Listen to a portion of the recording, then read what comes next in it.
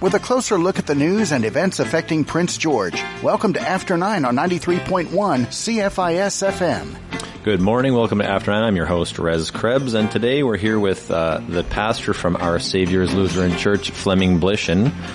Welcome, Fleming. Thank you. Thanks for having me. And we're talking about a few things today. You know, I'm particularly interested in how churches and faith groups in general, you know, pick up the slack in an era where we've seen the state kind of abdicate their responsibility for social services. But first of all, I'd just love to hear how you came to become a pastor at a Lutheran church, and what's your path to that? Mm-hmm. Yeah, for myself personally, I've sort of been a lifetime member of the church, is what you might call it, sort of cradle to grave. And so I never really thought about becoming a pastor. When I was younger, I did metal work. I was going to be a bus driver, but that didn't work out. And but at some point I was downtown in Vancouver. I used to go down there sometimes, downtown east side, and someone, I was interacting with them, and they asked me, "Are you a pastor?" And I had never really thought about it before. So I went to my own pastor and said, you know, someone said this and it had been mentioned before. And what he said was, avoid it at all costs. And if you come back to it, then maybe that's the thing. So I kind of took that advice and went off and did a few more things. But always had this sense that maybe that was it. And so in my early 20s, I decided to go back to school. Went to Saskatchewan, did some schooling there, and actually did my internship in Prince Rupert. Would fly out to Haida Gwaii and drive into Smithers. So that was sort of my journey to that. And then 10 years ago, I was called to this congregation in Prince George. Remember arriving here on a snowy November evening and wondering what I got myself into as we drove from the airport, which really is in the middle of nowhere. And here I am 10 years later. Excellent. I got some questions about, you know, the role of a pastor in, well, let's say in your life and also in, you know, other people's lives. I'm just looking at some stats here. Apparently only 23% of Canadians actually attend some kind of religious activity, such as a church service at least once a month. So it's less than a quarter right now. Yeah. You know, people might not even understand what the role of a pastor is. So what kind of things do you do other than obviously stand up on Sunday and preach the word? As my daughter would say. Preach the word. I think it's shifting. I think it's a good question because it's actually shifting at this point in time. I think there's a lot of confusion around what the role of the pastor is because there's an expectation from the past of what it was, and that's changing. I had mentioned to you as we were talking before that some of my background is Danish, and in Denmark they have a state church, and there the pastor is given an area to care for. It isn't just the congregation, but it's actually an area. And so that means that people that attend church are part of that area that the person cares for and everyone else around there. And so I think that is a bit of a shifting role. The church has become so insular. And this is my experience as I watched it. It's become all about itself and self-serving. The rituals, the way people talk about things, it's become about nourishing the individuals that are within the community. And anyone who knows anything about kind of systems and how human beings interact is once you start moving into yourself, it can become quite toxic and sick, actually, because you have no reference points outside of yourself, and it becomes very insular. And so in terms of the role for the pastor is shifting a lot from not necessarily caring for the congregation, but a bit of that in helping people see outside themselves and work within the community. I was just, made aware of a pastor down in Salt Spring who was in a congregation, and his whole desire was to engage with the community, and started to do that. And the church said, no, we're not interested in that. And they got rid of him. So you can see how blind people become once they only see themselves. They can't see beyond that. So I think that's one of the shifting roles for pastors and churches in general. That's really interesting. It's one of the things that I wanted to talk to you about, because I think we met doing some volunteer work around the homelessness issue here in Prince George. Your church seems particularly active in the community. So I'd love to hear more about what kinds of things your church is involved in and what motivates that work. Yeah. Well, I think it's less about what we're involved in and more about why we're involved in it. Because over the time I've been in the church, it's not as if the church has not done anything outside itself. St. Vincent de Paul, or people have made quilts for Africa. But a lot of that has ended up being what we would call charity. It's almost removed from the other human beings. It's sort of an action that allows us in the church, as I've seen it often, to sort of check a box.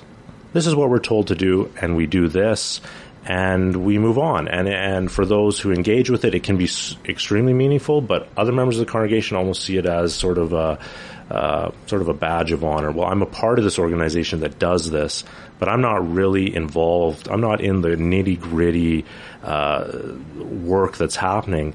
And so what happens to people, too, is they're not changed. We're not changed by just simply ideas. We're changed by interactions with other human beings. And so for me, the work of the church is... it's less about us and it's about the other and listening and hearing and being changed by them. In the past, we've seen the church as being the place where people go to worship, to see God, to experience God. What I would say is that, again, the shifting role is that we're saying, wait a sec, no, actually God is out there doing all these things with all these people, and we need to go out there and explore what God is up to in the world, because we've been so much about ourselves that we've kind of lost all sense of purpose in a lot of ways. And so I think you can do the same thing in two different ways. So one of the focuses has been the LGBTQ plus community. We marched in the Pride Parade 2 years ago. We, if anybody has seen that rainbow heart on Ospika, that glowing heart, that's outside our church. We did a mural last summer, which was a mural based on 7 different youth and their kind of identity and their connection with spirituality. And so we had this mural. We got a grant for $10,000 from the wider church. So there's support from the wider church. And so that's been one of our main ministry areas. We run 2 queer support groups for ages 14 to 20 and ages 21 and up. And these are spaces for folks who often find themselves isolated in the community to come and be a part of something and find a voice, which is really weird that it's happening in a church, because the church has been the one who has basically created the situation for the LGBTQ plus community. And so that's sort of some of the focus for our ministry at this point in time. And what it's doing is it's changing us. And that's beautiful. I love that. I love how the interaction with the other person changes us as human beings. And I see that as God's work in the world. I'm loving listening to this, how you're analyzing the church and how people are kind of coming to the church. It seems to follow, these broader social trends around individualism.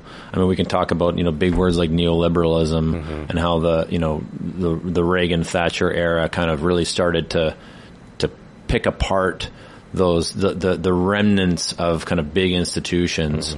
Thatcher famously said there's no society, there's the family and there's the individual, right? So I want to get a little more into this, the work that is done at the church. There's an interesting kind of line there that you're talking about with the individual and the community.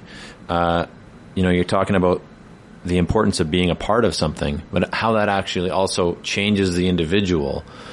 Are there broader goals to that, or is it about the spiritual experience? For instance, let's not talk about charity. Let's talk about, doing something in your community, like, say it's Habitat for Humanity, getting together and building a house for your neighbor. If it's a church that's motivating that, is there something beautiful about the act itself, or is it kind of, for you, is it about the spiritual experience? Well, I think it's just it's a lived experience in all sorts of ways. Yeah, there's a spiritual component, but that isn't everybody's experience in building a Habitat for Humanity home. Some people, that's them being able to use their hands and the skills that they have to do that. And I think that's part of the breaking down of the barriers, as the church is seeing as this kind of, the actions are primarily spiritually based, but that's not integrating the full human being. We're ignoring all the different aspects of a person. And I think it's like a full integration of the person. And so, what we talk about in those who come to the groups, is the queer groups, for example, is it's not a religious space in a sense that you don't have to believe anything. And frankly, you could believe whatever you wanted. There's people there that practice Wicca or are Buddhists. So there's like a spiritual component, and there's an openness to that spirituality, I think, is part of the important part. It's not so much that it's about spirituality, but it's an openness to it. So for some people, that's important. They need to access a spiritual space, and so the church can provide some of that.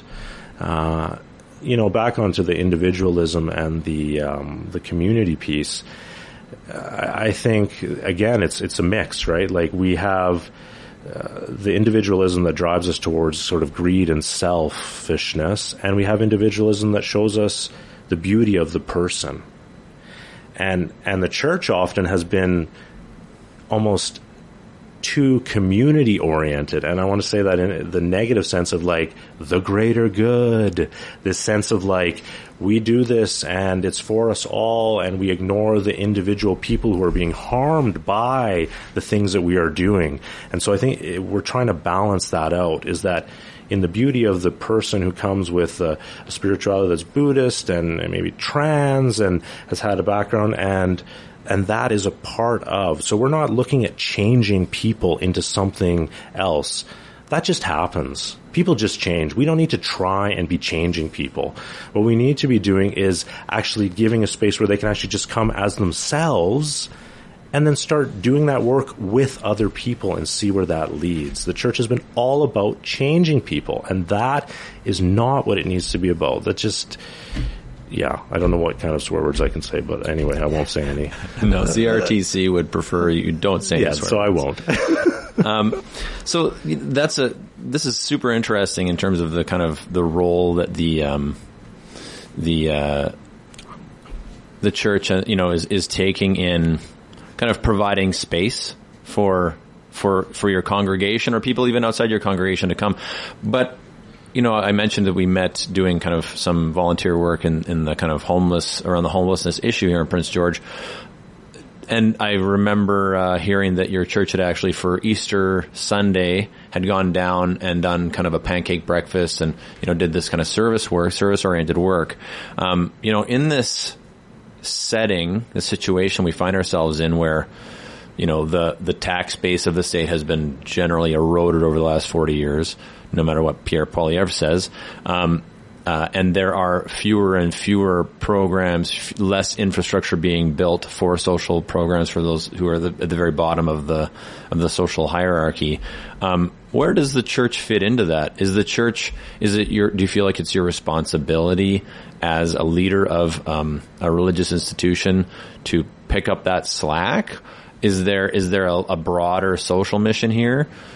I'd love to hear more about how you think that fits into kind of like the wider society. Yeah, I mean, as sort of a baseline, it's about love. So it's about caring for the neighbor, and how that fits into the wider world it could look like anything. And so if there is a need, if we see that people are vulnerable, especially, and are being abused, then the motivation, that's where a lot of the motivation comes from. And also the church as part of society. It's not an entity unto itself, although it has thought it was, because it could behave like that. So I think there is a sense of public good, the need to listen to the community at large and see where we can fit ourselves in. And so the Easter breakfast was really an attempt to, we didn't have an Easter service. We canceled our Easter service. And we didn't cancel it. We just said, we're not going to sit inside the church and do this. We are going to go out into down in Moccasin Flats. It was beautiful. We talked to the residents there. They set up the tables. They raked a spot for us. We had some drumming. We had one lady become a member of the church. And it was just this moment of integration between who the church is and who the community is. And so I think that's part of it. Part of the motivation is to bring this group of people in the church outside of themselves. The Lutheran Church hasn't been really civically minded like some other churches. It was primarily a German immigrant church, and so people came from Germany, and they were very sort of away from others. They were worried. They didn't make a lot of noise when they came over here, and so it's always taken on a stance of less political, and which has unfortunately led to less action. And so I think we're starting to shift that a bit and say, well, wait a sec, how can we make a difference within the community at large? And so, Moccasin Flats is one piece, working with the community on the Syrian refugee piece and having people from the community work with us to do that has been really beneficial. And now with the LGBTQ plus community, seeing how does that fit into the wider space? That's really, I love the work you're doing. It makes me want to come join your church. We're just going to take a short break, and we'll be back with Pastor Fleming Blishin after this. Community Radio CFIS-FM needs your support. While our station is run predominantly by volunteers, money is always needed to keep the monthly bills paid as well as for the production of new local programming. Memberships, donations, corporate sponsorships, and advertisers all help to keep your local independent broadcaster functioning. For more information on how you can contribute to this vital part of the Prince George Media Mix, visit our website at cfisfm.ca or give us a call at 250-563-2347. Spirit of the North Healthcare Foundation invites you to pick your passion May 5th for Spirit Day, a 12-hour radiothon on Rewind Radio and the River from 7 to 7. Take part and help raise funds for pediatrics, cardiac care, respiratory care, cancer care, seniors health and wellness, mental health and wellness, and our area of greatest need. Donate today online at spiritofthenorth.ca or call the foundation office. Spirit Day, May 5th, in support of Spirit of the North Healthcare Foundation. Feeling snacky? Pop by either Boston Pizza location for Appy Hour every day from 3 to 8.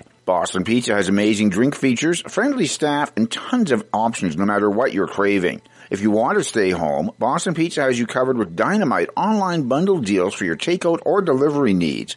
Give them a shout or order online at bostonpizza.com to place your order today. Stay safe, and thank you for your continued support of Boston Pizza.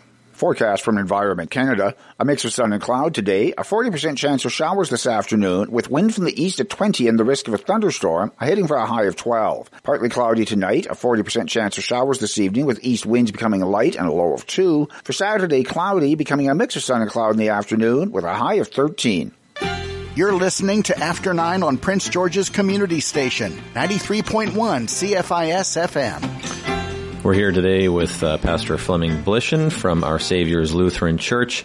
We're talking about the role of the church and kind of how it relates to civic institutions. And we were just talking during the break. So apparently the Lutheran Church, while it didn't run any residential schools, your opinion is that there is still some responsibility to be taken by the Lutheran Church in general for reconciliation. Is that correct? Oh, 100%. And what does that look like? Well, it looks like maybe I can just say how it's looked. Maybe I can say how it's looked. Recently we had a online series over Zoom on the doctrine of discovery, which was a doctrine put out by the church. And I'll say the church, usually we say the Catholic Church, but the church is the church. We say that we are all a part of each other, actually, when we confess different things. And so that means we are all culpable in the actions that are happening. But this doctrine of discovery was basically saying that First Nations people were not really human beings, and this land was not really inhabited, therefore, because there were no people here. And so we talked about what is this doctrine and its impact 500 years later. So learning about how the church has been involved, and that's a journey that we're still kind of trying to find our way through. It's complicated, and But it takes, again, us stepping outside ourselves into vulnerable spaces of what I would call spaces of faith, where we're not in charge, where we're being hosted. So I think one reconciliation piece is, even for people who are thinking about it, there's the Monday night drumming group at the hospital. If you've ever thought about reconciliation, go to that. First Nations people are constantly inviting us into spaces. And instead of us being the host and being in charge of how it's happening, we are the ones being hosted. And that's tough, going to someone's house where you don't know what's going to happen and what it looks like. But that act of vulnerability shows that there is potential for new relationship. I'm going to mention one more thing, because I think this is really critical in terms of reconciliation. The mural that we have out front our place, the LGBTQ plus mural, one of our members brought a gentleman, Eli Klausner, is Eli. He's a member of this community, and he's Jewish. And he had an issue with the Lutheran Church because it was German and it was a part of the Holocaust. And so when he was brought to see this mural, that wasn't necessarily speaking directly to him, but he saw the vulnerability in it and the willingness to put the church to put itself out there in the community. He said that he felt like 100 years of hate melted away for him. All of his experience, some of his experience of like being a first generation Holocaust survivor, and seeing that vulnerability just healed that. That is unbelievable. And so I believe that our vulnerability in reconciliation with First Nations, us going into that space, can do that kind of work. So I do invite people to go to the hospital. They usually have it at 6:00, and anyone is welcome to go and see that and be part. That's very powerful. And of course, there's much more meaningful things that reconciliation requires of the society in general, but I'm glad to hear that the church is doing something meaningful in its own way. I did want to just finish off our discussion here talking a little bit about these calls this week from both the City Hall and the Chamber of Commerce to set up community meetings, and I think a leadership table is what the Chamber of Commerce has been calling for, to deal with, quote, issues downtown. And this usually means, perceptions of increasing crime. It means litter. And frankly, it means, the homeless population who have a increased visibility here. Do you think that members of the faith community should be involved in this leadership table? And what would you bring to the table if you were involved? This is a tough question. It depends on what motivations people come with, I think, from the faith community. I think there needs to be an openness again to... sometimes I think the faith community needs to be a part of things but not do so much talking. It needs to listen more than anything and be changed by it. So I think in that way it needs to be a part of it to hear what's happening and be changed. In terms of what the church brings... I took a social innovation course at Simon Fraser University. It was a diploma, actually. I went down to Vancouver to their campus downtown. And what I experienced there was that amidst all these people that were from the financial institutions, people from nonprofits, people from, someone from BC Hydro, all of these pieces, that in their desire to have change in the system, what I saw that for me was linking up with the church's faith component. So we're talking about change here. Right? We're talking about how things change and what needs to be changed and how that happens. And I believe the church brings a component of faith. In the social innovation sphere, there's a theory called Theory U. And that theory supposes that change happens when we put aside our conceived ideas, or we're willing to put them aside for a moment. We're willing to listen. And then at the bottom is what's called presencing. And it's this moment where we don't really know what the answer is. We're not sure, but we have to sit in that space and not know what it's going to be in order for something to come out of that. For myself, I would say that that's kind of inspiration, the Holy Spirit. Others might call it energy. How does that happen? How does change happen? And so I think the church brings a perspective on that, the ability to be in spaces where we just don't know what's going to happen next. where we're unsure and we're sitting, and you've been to those meetings where everybody's saying stuff and we're trying to figure something out, and suddenly, what's next? We don't know. How do we sit in that? How are we in that? So I think that's one thing that the church brings into that space. But I think the church is also learning what it can bring in and reevaluating that, because what it brought before was, we're going to convert you, and that's just totally useless. It doesn't have anything to offer. So I think we're exploring that as well. That's very interesting. I would characterize that maybe as becoming comfortable with discomfort. And that's a real tough one for people. Even sitting with some silence can be very difficult and I think that, a leadership table presupposes that leaders are going to join us there, and our leaders are mostly, elected, and this is a municipal, election year. I'm not so sure we're going to get people sitting with discomfort at this leadership table. I don't want to presuppose anything of it. I think it's a great idea as long as it includes enough of the community as well. But I do commend you for your for what you might bring, if that's possible.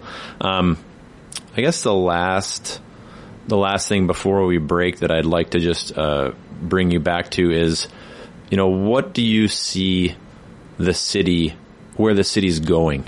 We've been talking a lot about the relationship between, the civic institutions and the church institutions. What's your vision for Prince George in the next 10 years? What can we do to become, to be our best city? Well, if we just take Moccasin Flats as an example, perhaps, is sort of a good example of what can be. I think it's willing to do the thing that maybe we're afraid to do. And of course, that can look different in different spaces. But I think part of it is opening ourselves up to ways of being that haven't existed before. And that's tough for us, if you're getting elected, you're going to want to stay with the thing that you know. So my hope is that the city can continue to be a space of care and love for the vulnerable populations, especially. Can be a space where those who come from the outside can have a sense of becoming a part of. And I think it does a good job of that, actually, in some ways. Access to community events and the work that people do, I think, is great. I think there's a lot of potential in Prince George, and I really do see a lot of people really caring deeply about what's happening, just going down and cleaning up. That's a beautiful thing. And so I think nurturing the good things that are already happening in terms of larger policy issues and that, I don't have a lot to say about that. Right on. Well, thanks very much for coming in, Pastor Blishen. And that's our interview for today, and we'll be back with our panel show. The Prince George Council of Seniors is looking for volunteers to handle the front desk at the Resource Center at 721 Victoria Street. Volunteers are asked to provide one shift of 3 to 4 hours each week to answer the telephone and greet people at the front desk. Volunteers must be double vaccinated for COVID, have a friendly manner, good communication skills, and pass a criminal record check. For more information, drop by 721 Victoria Street or email info.pgcos@gmail.com. The Climb for Cancer is getting back to its roots. The annual Climb Up the Cut Banks is returning to a one-day event this year, with teams making the ascent May 29th in support of Courteban Lodge. Registration will be opening soon. Returning and new participants are asked to save the date and follow the Climb for Cancer on Facebook or Instagram to watch for updates. Once again, this year's event will include a barbecue and live music. The 7th annual Climb for Cancer, May 29th on the Nechako Cut Banks. Join Two Rivers Gallery for their next Sunday gallery tour, May 8th. The May tour will have a closer look at The Tree Planters, an exhibition exploring community, forest conservation, and more. Led by staff and knowledgeable learning and engagement volunteers, Two Rivers Gallery in-depth tours take place the second Sunday of each month. Don't miss the next gallery tour featuring The Tree Planters, Sunday, May 8th from 1 to 2 at Two Rivers Gallery, where creativity flows in the Canada Games Plaza. Can you hear that? The SOS to the world from the people of Ukraine. And you've never wanted to help more, yet you've never felt more helpless. Here's what you can do. Give to the Ukraine Humanitarian Crisis Appeal. The Red Cross is on the ground to make sure your donation supplies food, water, shelter, and other urgent support. Show everyone affected by the Ukraine conflict that you hear them, loud and clear. Go to redcross.ca. Keeping you up to date on current news and events in and around Prince George. This is After 9 on 93.1 CFIS FM. Welcome back to After 9. I'm your host, Rez Krebs, and of course, as every Friday, we're here with our political panel. We've got Herb, Eric, Peter, and Art. Unfortunately, Trudy is unavailable today. I wanted to talk about this all-party committee calling on BC to replace the RCMP with a provincial police force. Super interesting. I've heard a lot of things in the past about the importance of local policing and becoming more local. And, I guess the RCMP is the opposite of that. They really take their main directive from Ottawa. Herb, what do you think? Is this actually something that we could be implementing in order to improve some of the issues that we have with police in this province? I don't think so. I think this is a classic case of be careful what you wish for. If you go back to the 1990s, 1995, with the Oka crisis and the Ipperwash crisis, those were both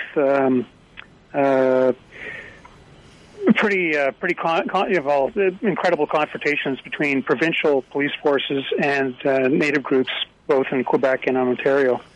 And in one case, in Ipperwash, the then premier at the time, Mike Harris, was reputed to have said, "I want the effing Indians out of the park," and that led to Dudley George being shot to death.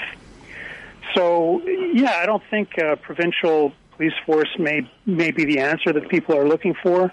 I think that all police forces have probably come a long way since 1990 and 1995. I think that it's probably a better idea to work on what we have and try and improve incrementally rather than throw the baby out with the bathwater. And finally, I just sort of like to say that in British Columbia we already have sort of a problem with, you can say with oligarchs or with political power being concentrated, and RCMP is a nice standoff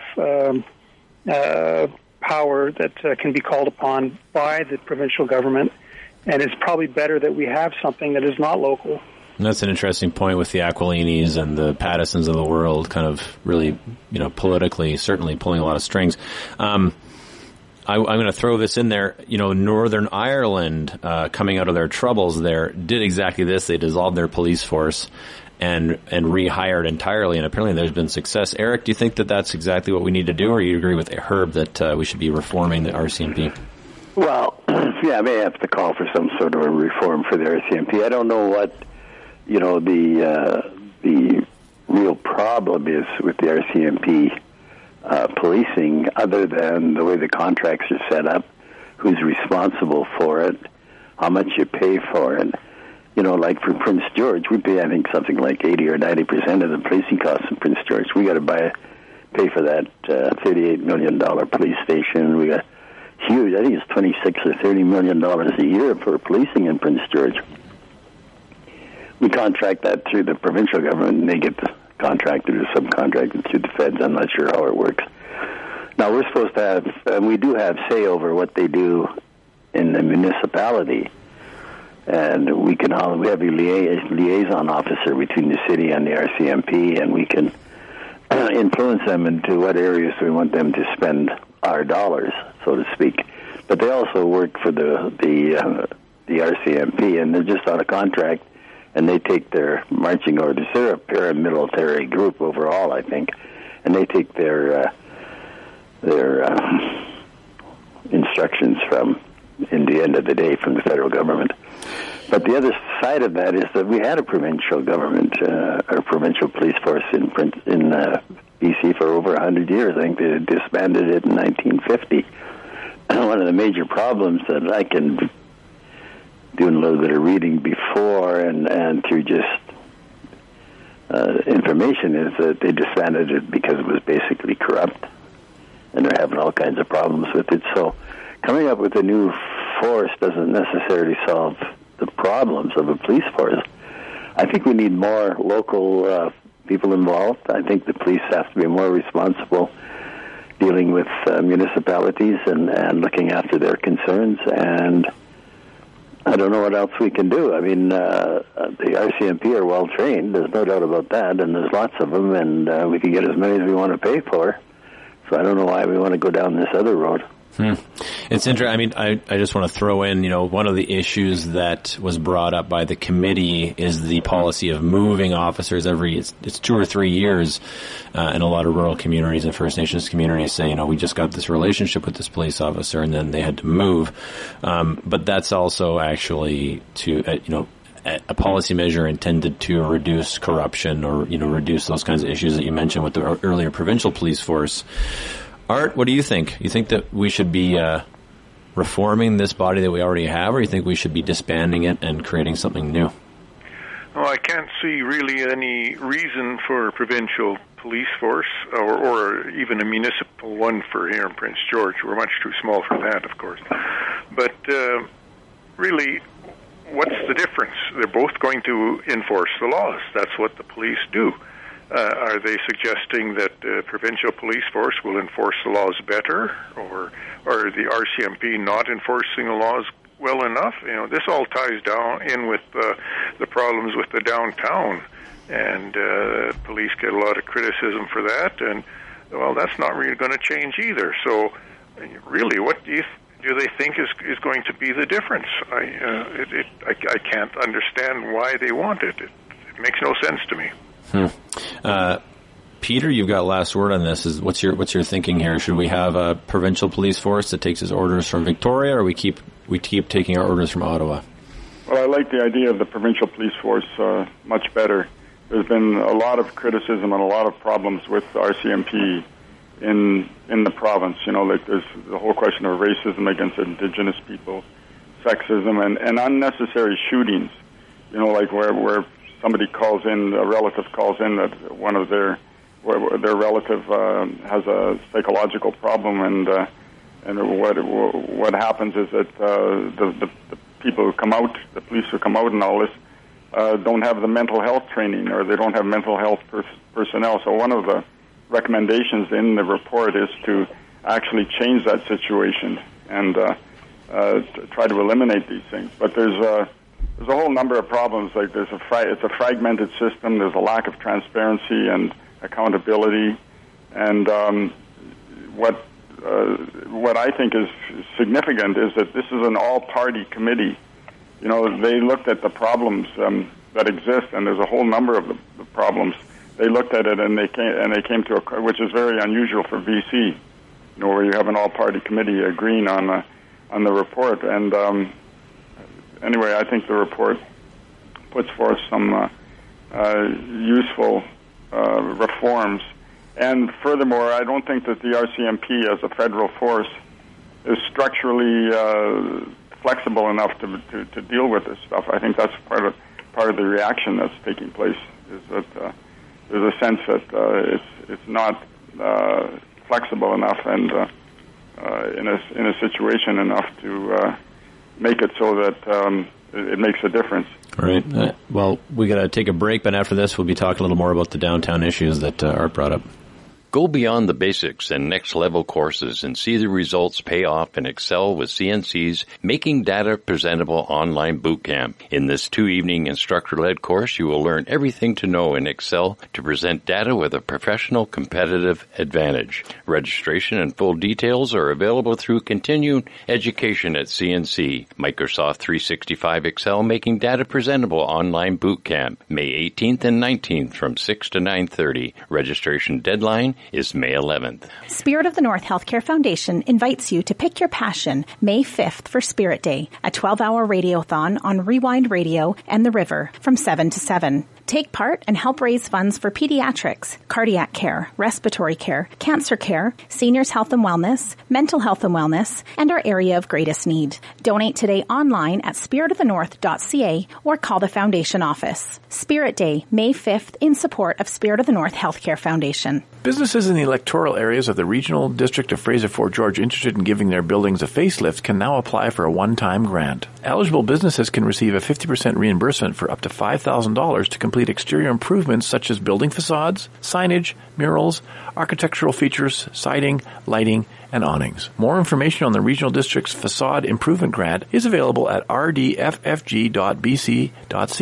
The application deadline is May 31st. Forecast from Environment Canada. A mix of sun and cloud today. A 40% chance of showers this afternoon with wind from the east at 20 and the risk of a thunderstorm, hitting for a high of 12. Partly cloudy tonight. A 40% chance of showers this evening with east winds becoming light and a low of 2. For Saturday, cloudy, becoming a mix of sun and cloud in the afternoon with a high of 13.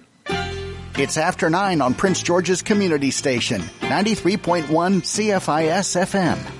So this week we had what I'm calling dueling calls for meetings from from 4 members of the Prince George City Council and from the CEO of the Chamber of Commerce. I believe that the City Council called for a community meeting, and the Chamber of Commerce had a more specific request for a leadership table to be set up. And in his comments about his press release, Todd Corrigill also kind of seemed to call out the mayor a little bit.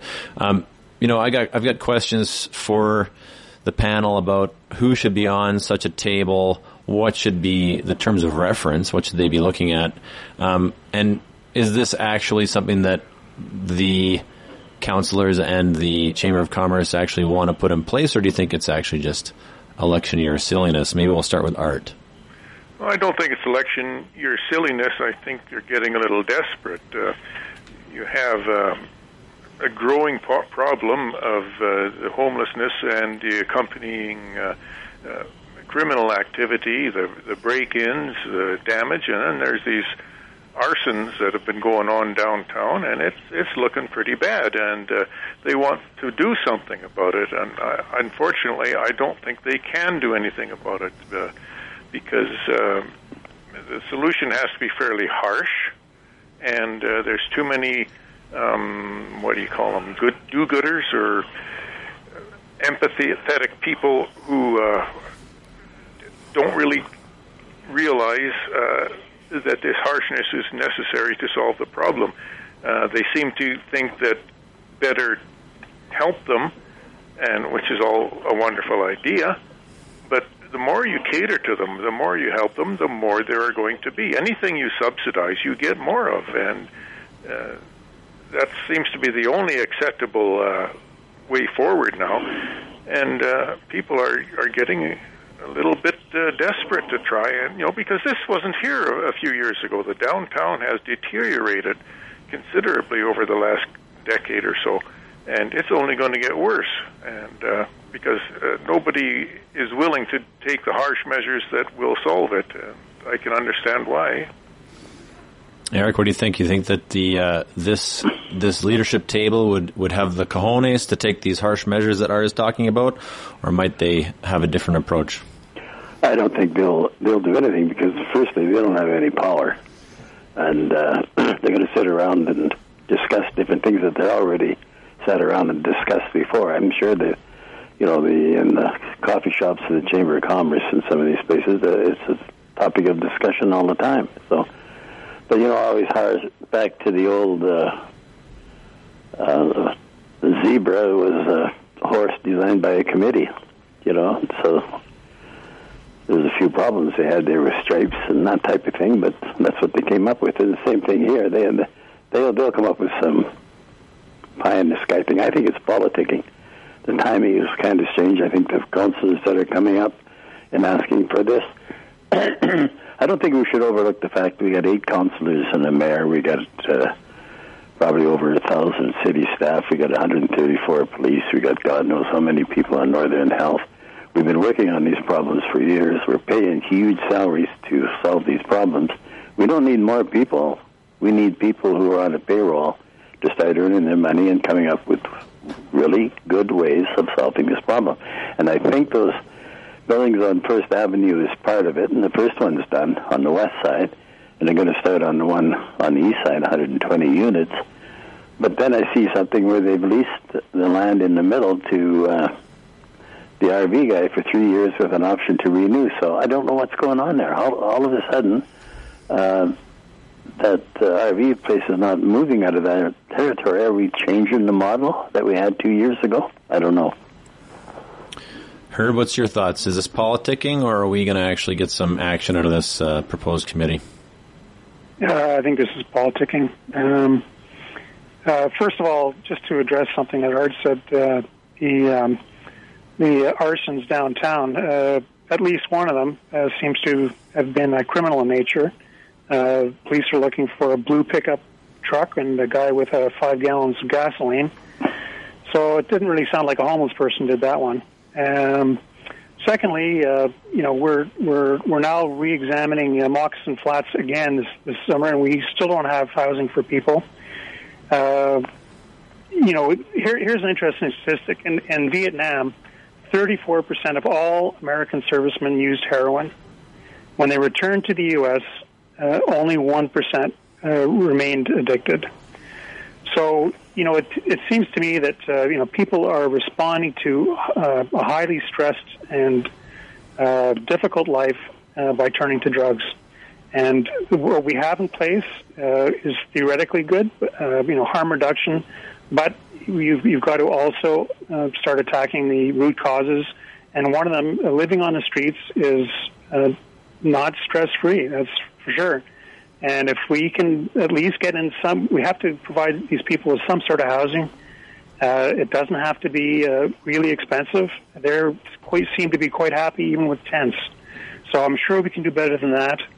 The number of homeless people in Prince George, I believe, more than 6 months is something like 5 per 1,000, which is not an overwhelming burden for society to be able to treat and help that number of people. So let's before harsh measures are taken, let's try and actually get these people into some housing and do some harm reduction in terms of government supplied drugs, rather than leaving these people to the sharks that are the drug dealers out there. All right, Peter, I think you've got last word on this. Do you think that we have an opportunity here to get the leadership together and start thinking about some more creative solutions?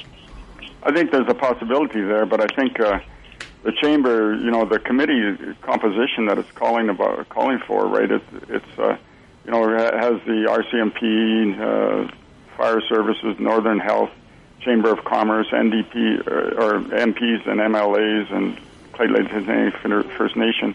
But who it leaves out are the existing agencies that already deal with homelessness, like Community Partners Addressing Homelessness and other agencies downtown. They're not even included there. Secondly, as Eric talked about, with the First Avenue, the BC Housing is left out from this. So furthermore, who also is left out are individuals who are homeless. Might be interesting to hear what some of them have to say, or individuals who are in addiction recovery on a committee like this, because we need new ideas. The old ideas don't work. I think that there's a possibility that we could develop some new ideas without preconceived ideas.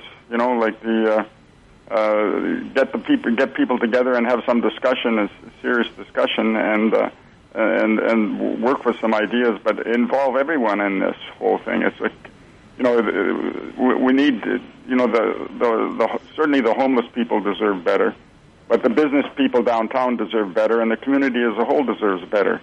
And so we need mechanisms and discussion that looks for new ideas that can do that.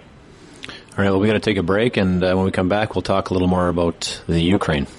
The current display in the Studio 2880 feature gallery is Legacies Revisited from Betty Kovacic. Legacies Revisited is multimedia artworks telling historical stories of inspiring people overcoming hardship and discrimination. Check out the display today or find out more about Legacies Revisited through the Studio News page at studio2880.com. Legacies Revisited by Betty Kovacic on through Saturday in the feature gallery at Studio 2880.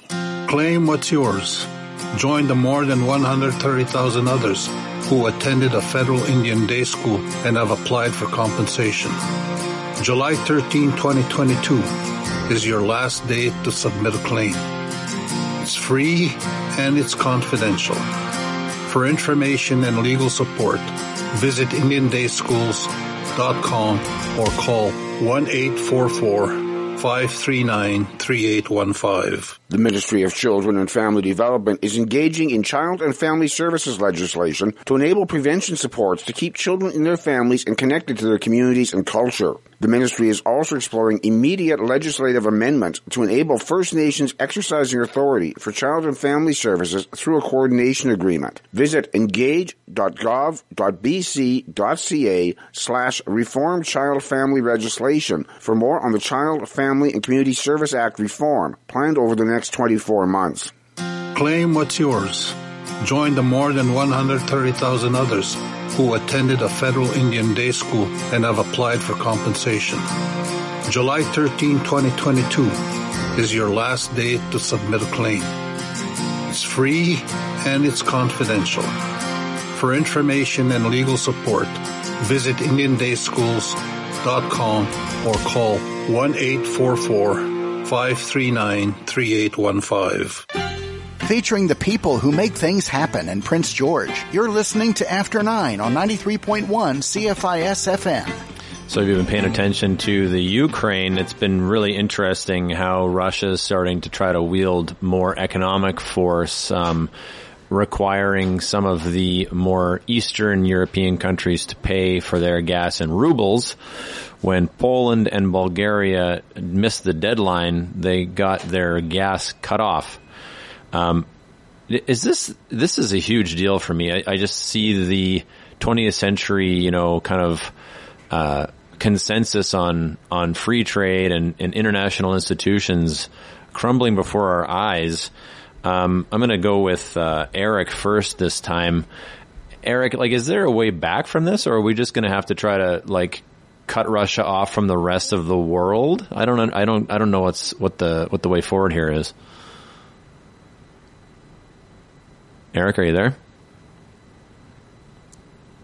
Is anyone there? Herb? No, we seem to have lost our entire panel. No. There we go. No. All right, Eric, you go right ahead. Okay, can you hear me now? Yep. Oh, good. Yeah, no, it's, you get into these situations and they start at, the low end and then they expand and they get out of control and then you get really, really nervous that somebody's going to do something really foolish and I have to tell us, in my opinion, that we don't have our best people usually running these countries times that these things happen. In fact, I can think of a number of people that are in different countries around the world, including maybe our own to some degree, that, we have to question whether they should even be there. And these are the people we're relying on to handle these problems. So that's spooky. That's scary. But it starts off with politics, and the old saying, I don't know if it's American or whatever, but there's no point being a superpower if you don't use your superpowers. These guys are muscle flexors. They're all showing how tough they are and what they can do.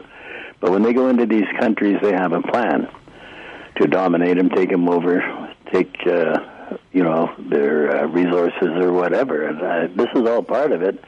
Now, how do you back away? I don't know. Russia, there's enough natural gas in the world that by this time next year, those countries could get their natural gas from someplace other than Russia. That's going to have a huge economic effect on Russia, and there'll be other economic effects. And that's the ones that we see out there with, bombs going off and things like that. But the other thing is the silent ones where people come into places like Canada, buy up half the country and go home, and we don't even know what happened. So we got serious problems all over the world. Very optimistic there, Eric. Loved it. Peter, you got an interesting perspective on this conflict. What do you think is the way forward for European countries who still do rely on Russian natural gas? You think they're going to start paying in rubles? I think so. I think you're going to see cracks in the opposition to in getting the gas from Russia. So, looking at the question of the multilateral institutions, I believe that they're falling apart. The irony is that they were put in place largely by the U.S., pushing for them, like the multilateral institutions like IMF and the free trade agreements and so on. And they're put in place by the U.S., but who's destroying them the most is the U.S. We look at, for example, the pulling out of the Iran nuclear deal, Trump pulling out of the Trans-Pacific trade deal, the NAFTA renegotiations, and so on and so forth. And then you have the U.S. putting all kinds of sanctions, embargoes, and tariffs against literally dozens of countries. And even to the point now they're talking about seizing these Russian oligarchs' property. They don't realize that there's another side to this coin. Like if they start seizing the Russians' property, what about the seizing the possibility that countries will seize Canadian oligarchs or American oligarchs? Like what you end up with is a law of the jungle in this situation. And what's happening is that parallel structures are actually being built by China, India, Russia, Iran, whatever, right? Like through the Shanghai Cooperation Organization, the Eurasian Union, the BRICS, Brazil, Russia, India, China, South Africa. So what's happening, for every action there's a reaction. And so what's happening is that I don't think all multilateral institutions are dead. I think there's going to be new ones put in place, but they're going to be in a parallel structures to the existing thing that exists. So, Art, what do you think there?